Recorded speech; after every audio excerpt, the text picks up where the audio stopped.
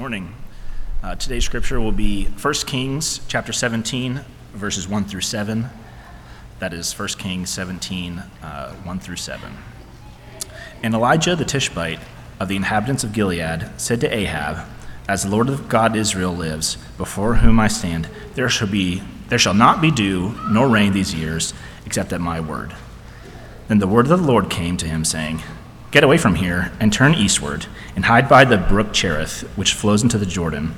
And it will be that you shall drink from the brook, and I have commanded that the ravens to feed you there." So he went and did according to the word of the Lord, for he went and stayed by the brook of Cherith, which flows into the Jordan. The ravens brought him bread and meat into the morning, and bread and meat in the evening, and he drank from the brook. And it happened after a while that the brook dried up, because there had not been rain in the land.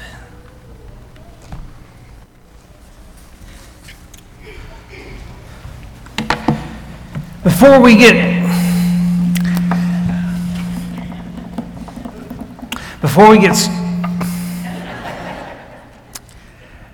I have concluded that the audio system here hates me. Before we get started, I want to remind those of you who have children that we're going to have an opportunity immediately after this service to take some gifts to 3 local fire stations. We made some appreciation banners at VBS a couple weeks ago, and we're going to take those to the firehouses, and we've got some goodie bags for them of some things they can snack on when they're on call and they're out making runs. And so if you're willing to go with us, we'd love to have some families join us this afternoon. We're going to meet in the upper room immediately after services. We're going to split up into groups, and we're going to go to 3 fire stations. Just real quick, take these banners and these appreciation bags and deliver them. You will be required to wear a mask at the fire station, so please be aware of that. But we'd love for any families, anyone can join us. It's not limited to children and families, but we'd love to have some kids who did especially contribute to the project be able to go as well. So please consider joining us today for that. With that being said, I have learned that one of my favorite television genres is survival shows. I love shows. Now, I'm not talking about fictional survival. I love real-life survival shows. So, over the past 2 weeks, I have watched the most recent season of a show called Alone. I really enjoy the show Alone. Here's the premise of it, if you've never heard of it. They take 10 contestants, they drop them off in the middle of nowhere. They have 10 items they're allowed to bring with them from a select list, and they're told whoever survives the longest wins. I mean, that's the premise of the show. It is just survival, and you're hoping to win a certain amount of money by staying out in the Arctic longer than anyone else. In fact, the guy that just won this last season, he won after the 9th contestant dropped out due to frostbite. So that's the kind of survival show that I'm talking about. And I don't know what my interest with these shows is, because the last time I went camping was nearly a decade ago. And when I talk about camping, unless it's in a tent or less accommodations, it's not camping. You get into an RV, you're not camping anymore. You're living life large, because your RV is bigger than my first apartment. But camping is not something I do. I don't own any of the equipment that these people carry out into the wilderness. I don't have any expectations of dropping myself in the North Georgia mountains and trying to survive for a while. I'm an indoors guy for the most part. I don't know what my fascination is with these type shows, but I love them. Maybe I think one day if I get trapped somewhere, I'll have some recall of memory, and all of a sudden I'll be surviving in the wilderness because I watched this show 10 years ago. I don't know. I love survival shows. And I've been reflecting on that as we enter this next chapter in the life of Elijah, because Elijah's next step is survival. See, we're entering a phase of Elijah's life where he has to enter the wilderness and he has to survive.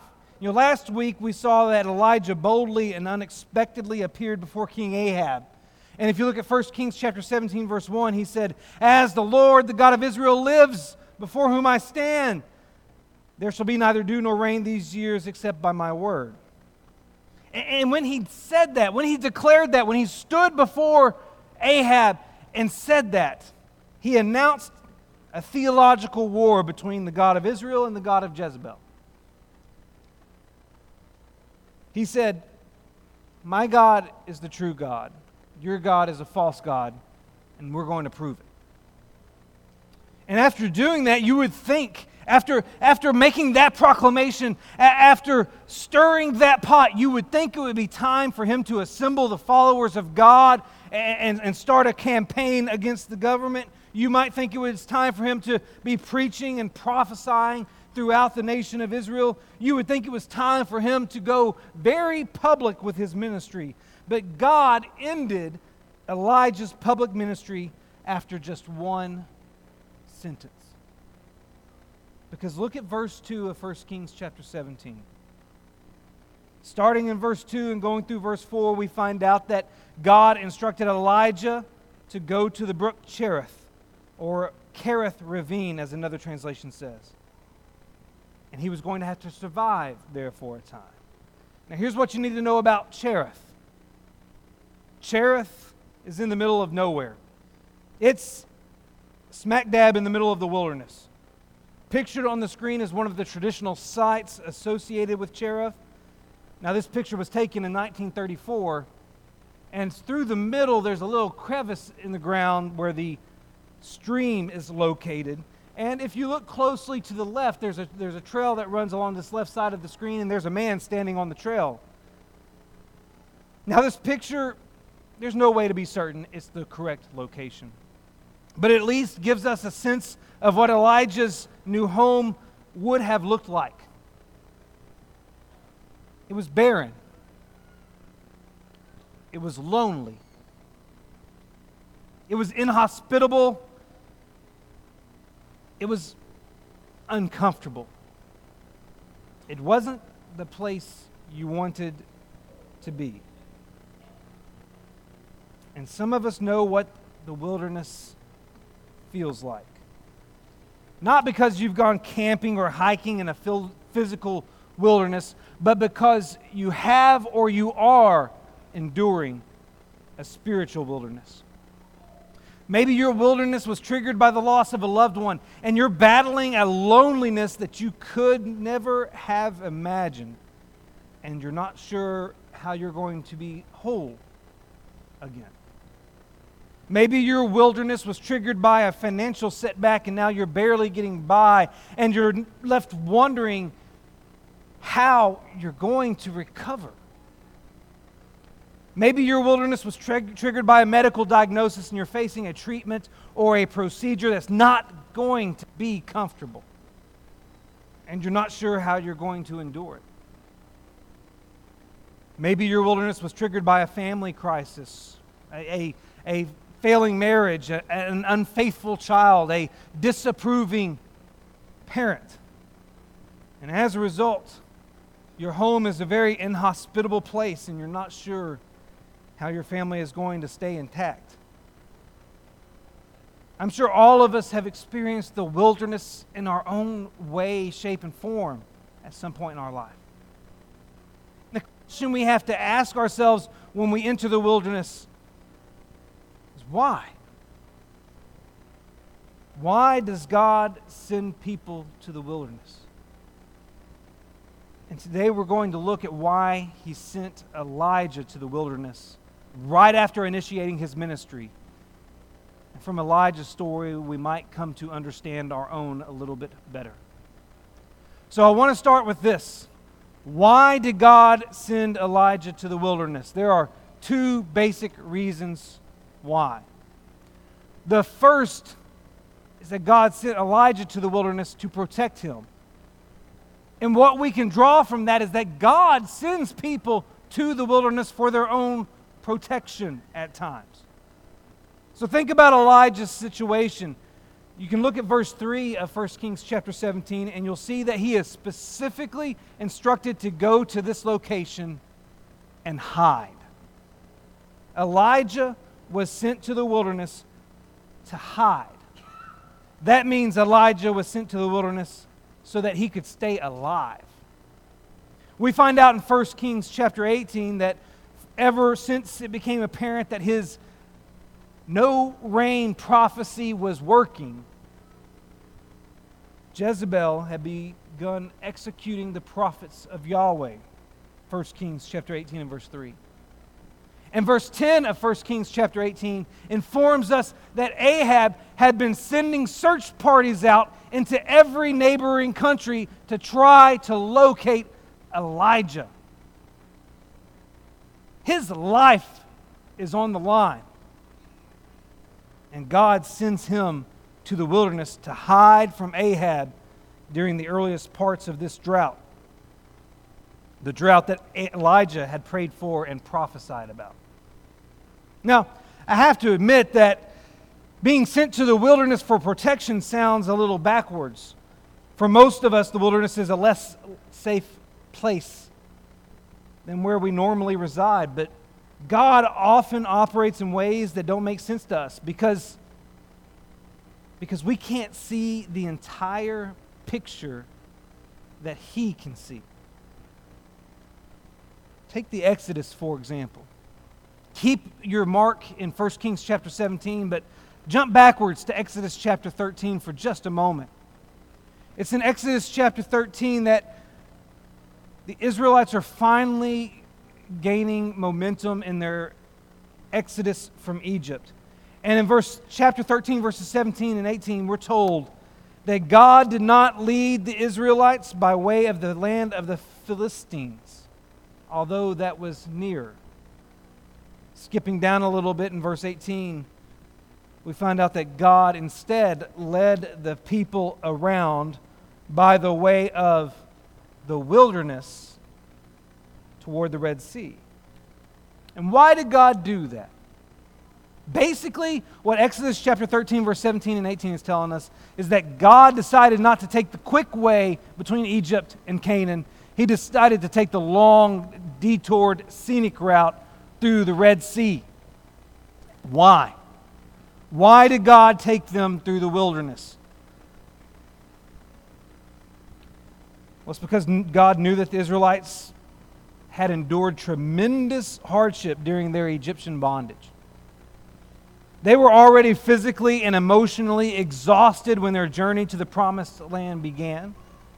And God knew that it would not take much for their depleted strength and broken spirits to potentially result in a quick retreat. So God chose to take them on the route with the least amount of obstacles. This is evident in the text description of God's concern that the people might change their minds when they see war and as a result want to return to Egypt. That's stated there in verse 17 of Exodus 13. You see, God in His infinite wisdom and His abundant mercy, He did not allow the burden of war to be placed on these people before they were ready for it. He loved them enough. He loved them enough to protect them from an obstacle that He knew they were not ready to endure. So He sent them by way of the wilderness so that war would be delayed and their strength could be renewed. This means that God's decision to send Israel to the wilderness was an act of love because He did it to protect them. He did it to keep them from facing something they weren't ready for. We may not understand all of God's ways, but one thing we can be certain about: God is love. And everything He does falls under the umbrella of His love for us. And so sometimes God places us in the wilderness because it's for our own protection, a protection we may not even be able to perceive in the moment. But that's not the only reason God sends people to the wilderness. God also sends people to the wilderness to prepare them. Now, this makes a little more sense to us because we see it all the time in the movies. I mean, think about it. When it came time for Luke Skywalker to be trained by Yoda as a Jedi, where did he go? The wilderness of Dagobah. Or think about Rocky IV. When it came time to face Ivan Drago, where did he go? To the wilderness of Russia. Training in a remote cabin, using nothing man-made. Or when it came time for Harry, Ron, and Hermione to figure out how to destroy Horcruxes, where did they apparate to? And yes, those are all real words. I had to do a little bit of research to correctly say that. But when they needed to learn how to destroy Horcruxes, they transported themselves to the wilderness. But does God use the wilderness like the movies?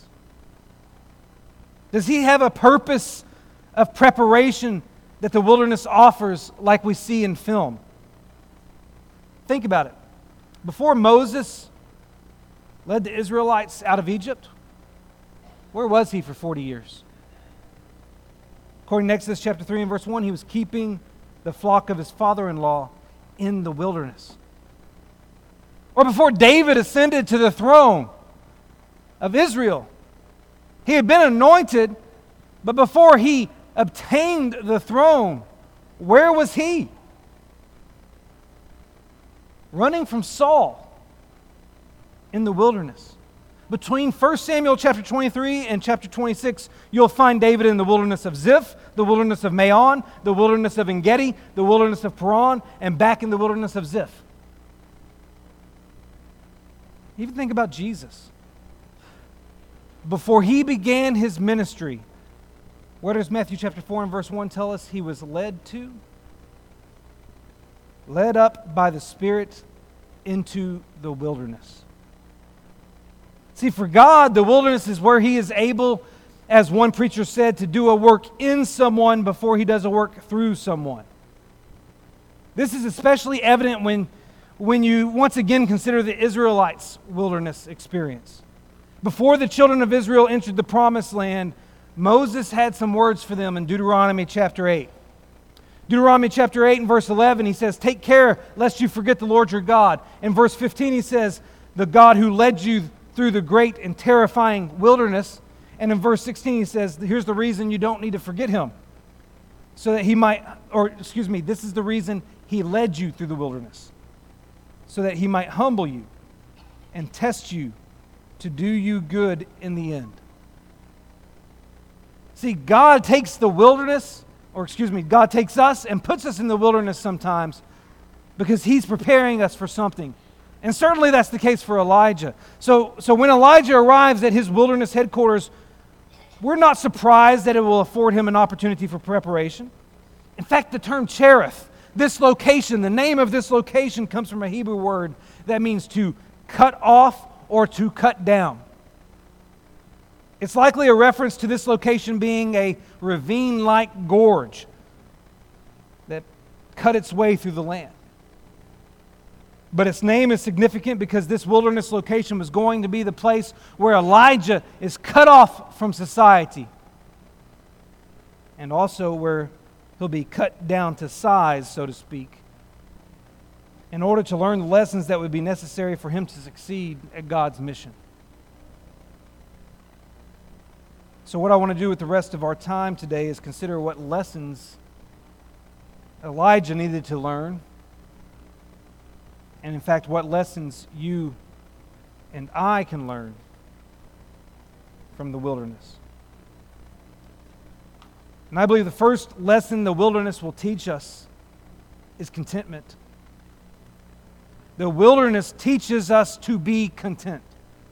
Now, to really appreciate what Elijah is going through, we need to pay attention to Elijah's dining options. Look again at God's instructions in 1 Kings chapter 17, verses 2 through 4. "And the word of the Lord came to him, 'Depart from here and turn eastward and hide yourself by the brook Cherith, which is east of the Jordan. You shall drink from the brook, and I have commanded the ravens to feed you there.'" You see, Elijah's meals weren't going to be delivered by Uber or DoorDash or Grubhub.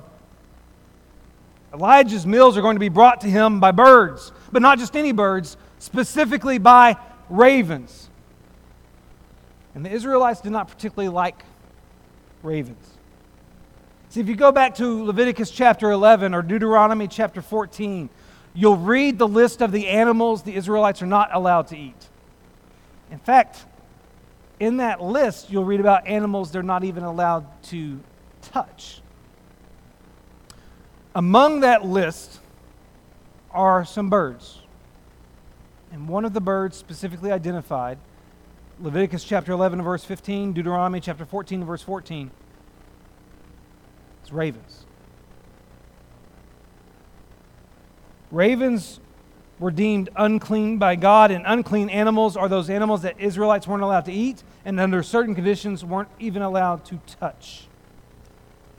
Now think about why ravens made the list. The reason is because, for the most part, they're animals that carry diseases. Ravens in particular are scavenger birds. They'll eat anything. In fact, that's where our word ravenous comes from. If I say I'm ravenous, then I'm saying I'll eat anything right now because I'm so hungry. I'll eat like a raven. Ravens will eat anything. And much of what they eat, because they're scavengers, was dead before they got to it. So think about Elijah's meal options. Maybe God has so controlled these ravens that they're picking up some cheesecake and dropping it off. Or maybe God's just letting the ravens be ravens and they're dropping off roadkill to Elijah. Either way, Elijah's not getting to choose from a menu what he wants that day. He's taking whatever these filthy animals are placing in his lap in the morning and in the evening. And the amazing thing about Elijah is that not once do we read that he complained about his food. Here he is living alone in the wilderness, eating roadkill delivered to him by ravens, and he's okay with that. And his contentment with this situation is significant because contentment demonstrates our gratitude toward God. You see, sometimes God sends us to the wilderness because we need to learn contentment. The Israelites spent 40 years wandering through the wilderness, and during that time, a generation of them were constantly complaining. They complained about the insufficiency of their water. They complained about the food options they had. They complained about the lack of comfort they experienced in comparison to Egypt. They complained about every little thing. And you get to the New Testament and you go to the book of 1 Corinthians, and we're told, don't be like the Israelites. Because they lacked gratitude. They didn't appreciate the fact that God was taking them out of a life of bondage and into a life of freedom and a land flowing with milk and honey. They complained constantly. And in so doing, they told God they didn't appreciate what He had done for them. That's the problem with complaining. Complaining is a form of ungratefulness, since it dwells on the disappointments and the difficulties rather than the blessings and the opportunities. And so the wilderness has the ability to teach us to be grateful for what we have. And when we're grateful for what we have, we're finally able to fulfill the will of God. Since 1 Thessalonians chapter 5 and verse 18 instructs us to give thanks in all circumstances, for this is the will of God in Christ Jesus for you. So you might be in the wilderness right now, and it might be that you need to learn contentment while you're in the wilderness. It might be that you need to learn to be thankful for everything the Lord has done for you and will do for you. That might be part of your wilderness experience. May have been part of Elijah's as well. But contentment is not the only lesson the wilderness teaches. The wilderness also teaches us obedience. I've mentioned this before, but there is a big difference between believing in God and believing God. To believe in someone is an idiomatic way of expressing belief in their existence. But to believe someone means to accept what he or she says as valid, as accurate, as credible. See, most people believe in God, but they don't believe God. I've come to that conclusion, and do you know how?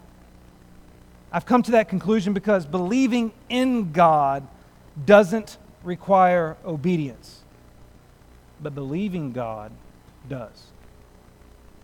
And sometimes the only way God can test the strength of our obedience is by sending us to the wilderness. Elijah has shown that he's willing to do bold things for God. He took a courageous stand when he entered Ahab's presence and essentially announced that Ahab's god Baal was an imposter and that Yahweh, the God of Israel, is the one true God. So God knows that Elijah will obey when there's a stage and when there's an audience.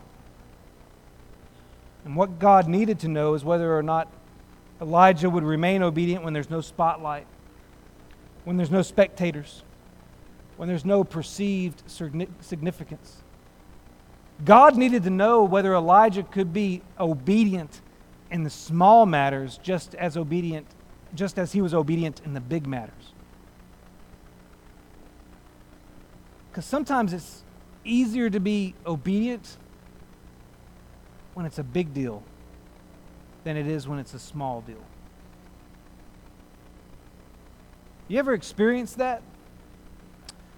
I imagine if you've been a parent, you've experienced that. Because kids are really good at obeying on the big things. Hey, if you do this, we'll get you some ice cream. If you do this, we'll have this opportunity for you. But when it comes down to the little things, hey, we expect this of you every day or every week. This is your responsibility. Or you give them that instruction and 5 minutes later they haven't moved yet. See, obedience to big things can be easy sometimes. It can be much more difficult when you have to be obedient to the small things. So Elijah was sent to the wilderness, but surviving in the wilderness would not necessarily be easy. Based on the description of the wilderness experience of Elijah, it was going to require isolation. He was sent there to hide, which means he was intentionally going to disconnect from society. It required discomfort. He was going to be living outdoors by a creek, not in a walled and roofed residence. And it certainly was going to require dependence because he was going to be trusting God to provide his meals for him. And there was no one going to see Elijah's obedience other than God. No one was going to know what Elijah was doing for God at the brook Cherith. No one's going to see Elijah's obedience like they would when he walked in the palace of Ahab and he announced that Baal was a fraud. No one's going to see this obedience down at the creek. So it'd be very easy to not obey. But if you look at 1 Kings chapter 17 and verse 5, we're told that Elijah went and did according to the word of the Lord. And Elijah's obedience in this situation is important because it demonstrated his love for God. Do you remember what Jesus said about keeping his commandments? John chapter 14 and verse 15. If you love me, you will keep my commandments. You see, our obedience is directly connected to our love. And so sometimes God sends us to the wilderness to give us the opportunity to show him how much we love him, just as he showed us how much he loved us by sending his son to die for us. Elijah's obedience at the brook Cherith may not have been as easy as his obedience to stand before Ahab.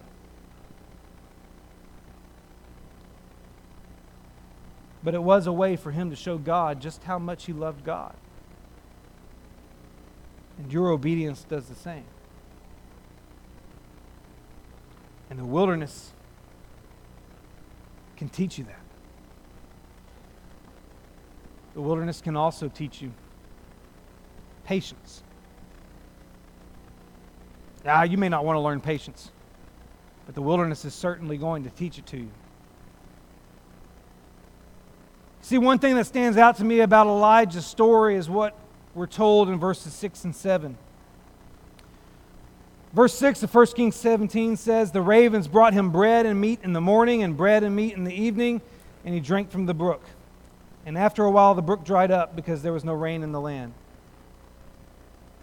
One thing that I find interesting about God's food delivery service for Elijah is that he ordered the ravens to just bring him one meal at a time. Maybe that was to make sure it was as fresh as it could be. Or maybe that was to see if Elijah could wait for the next one. See, when Elijah ate that meal in the morning, there was no more food until the ravens showed up again in the evening. They didn't bring him a weekly stockpile of food. They brought him one meal at a time. So Elijah had to patiently and prayerfully wait to see if the ravens would return the next time his stomach started to growl.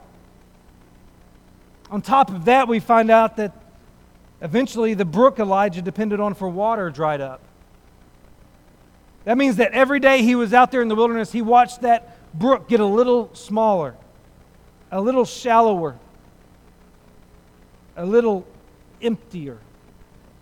And Elijah knew that without rain, he was eventually going to run out of water too. And yet, God hadn't told him what the backup plan was for when his brook went dry.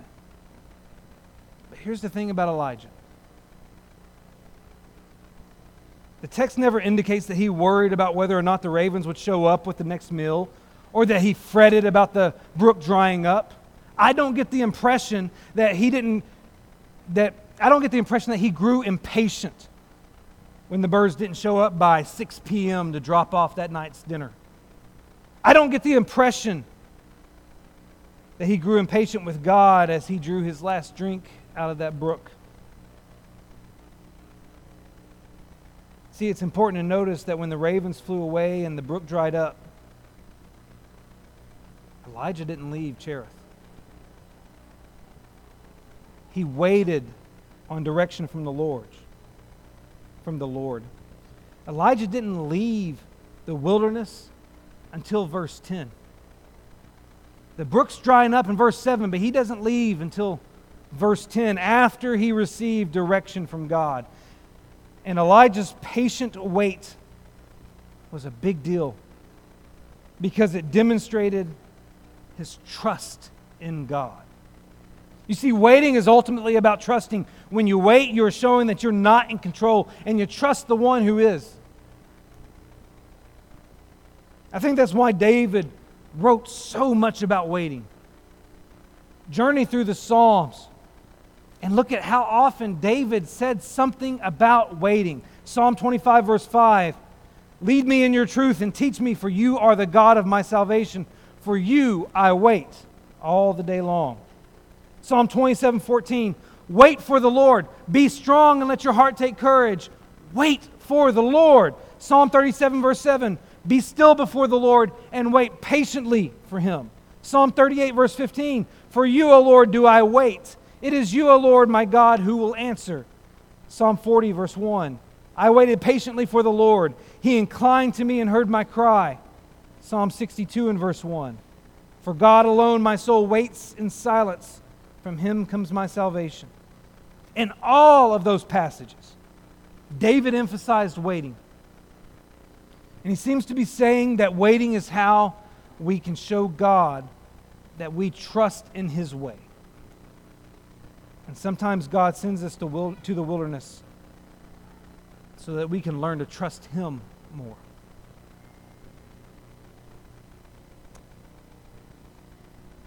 See, there's a lot we can learn from the wilderness. We can learn contentment, we can learn obedience, we can learn patience, and I'm sure there's more we could have discussed today if time allotted. It might be that, like Elijah, you're in the wilderness. Here's the big question for you.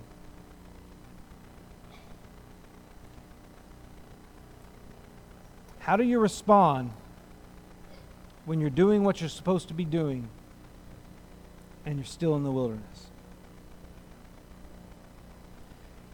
If you are doing exactly what God has told you to do and you find yourself in the wilderness, don't get hung up on the question, why am I here?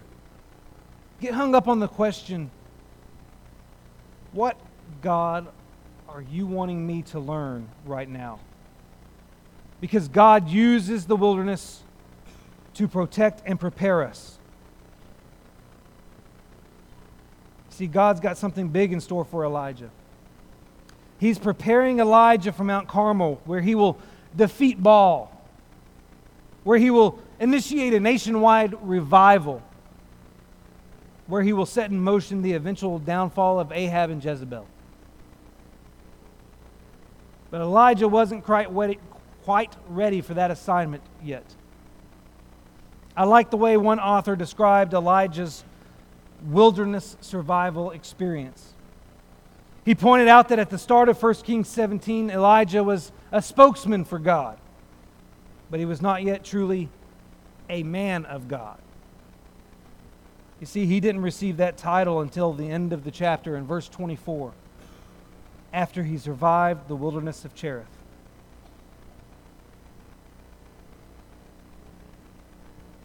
God used Cherith to take him from spokesman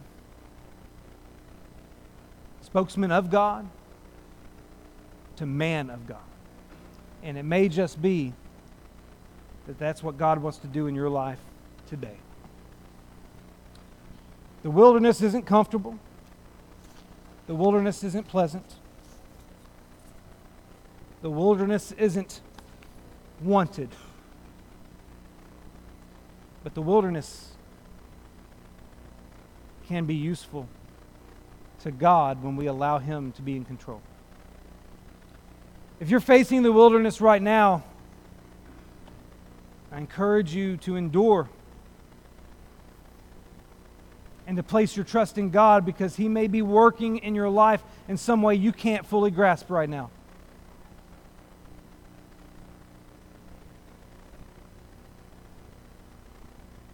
If you haven't decided to put on Christ in baptism, if you haven't found salvation in the one who came to this earth out of God's love for us, then that opportunity is available today as well. We're gathered here to address needs. We're gathered here to encourage one another. We're gathered here to promote Christ. And in whatever way that might need to happen in your life today, we extend this invitation, encouraging you to come during the singing of this next song and to make right your life with the Lord. Won't you come while together we stand and sing?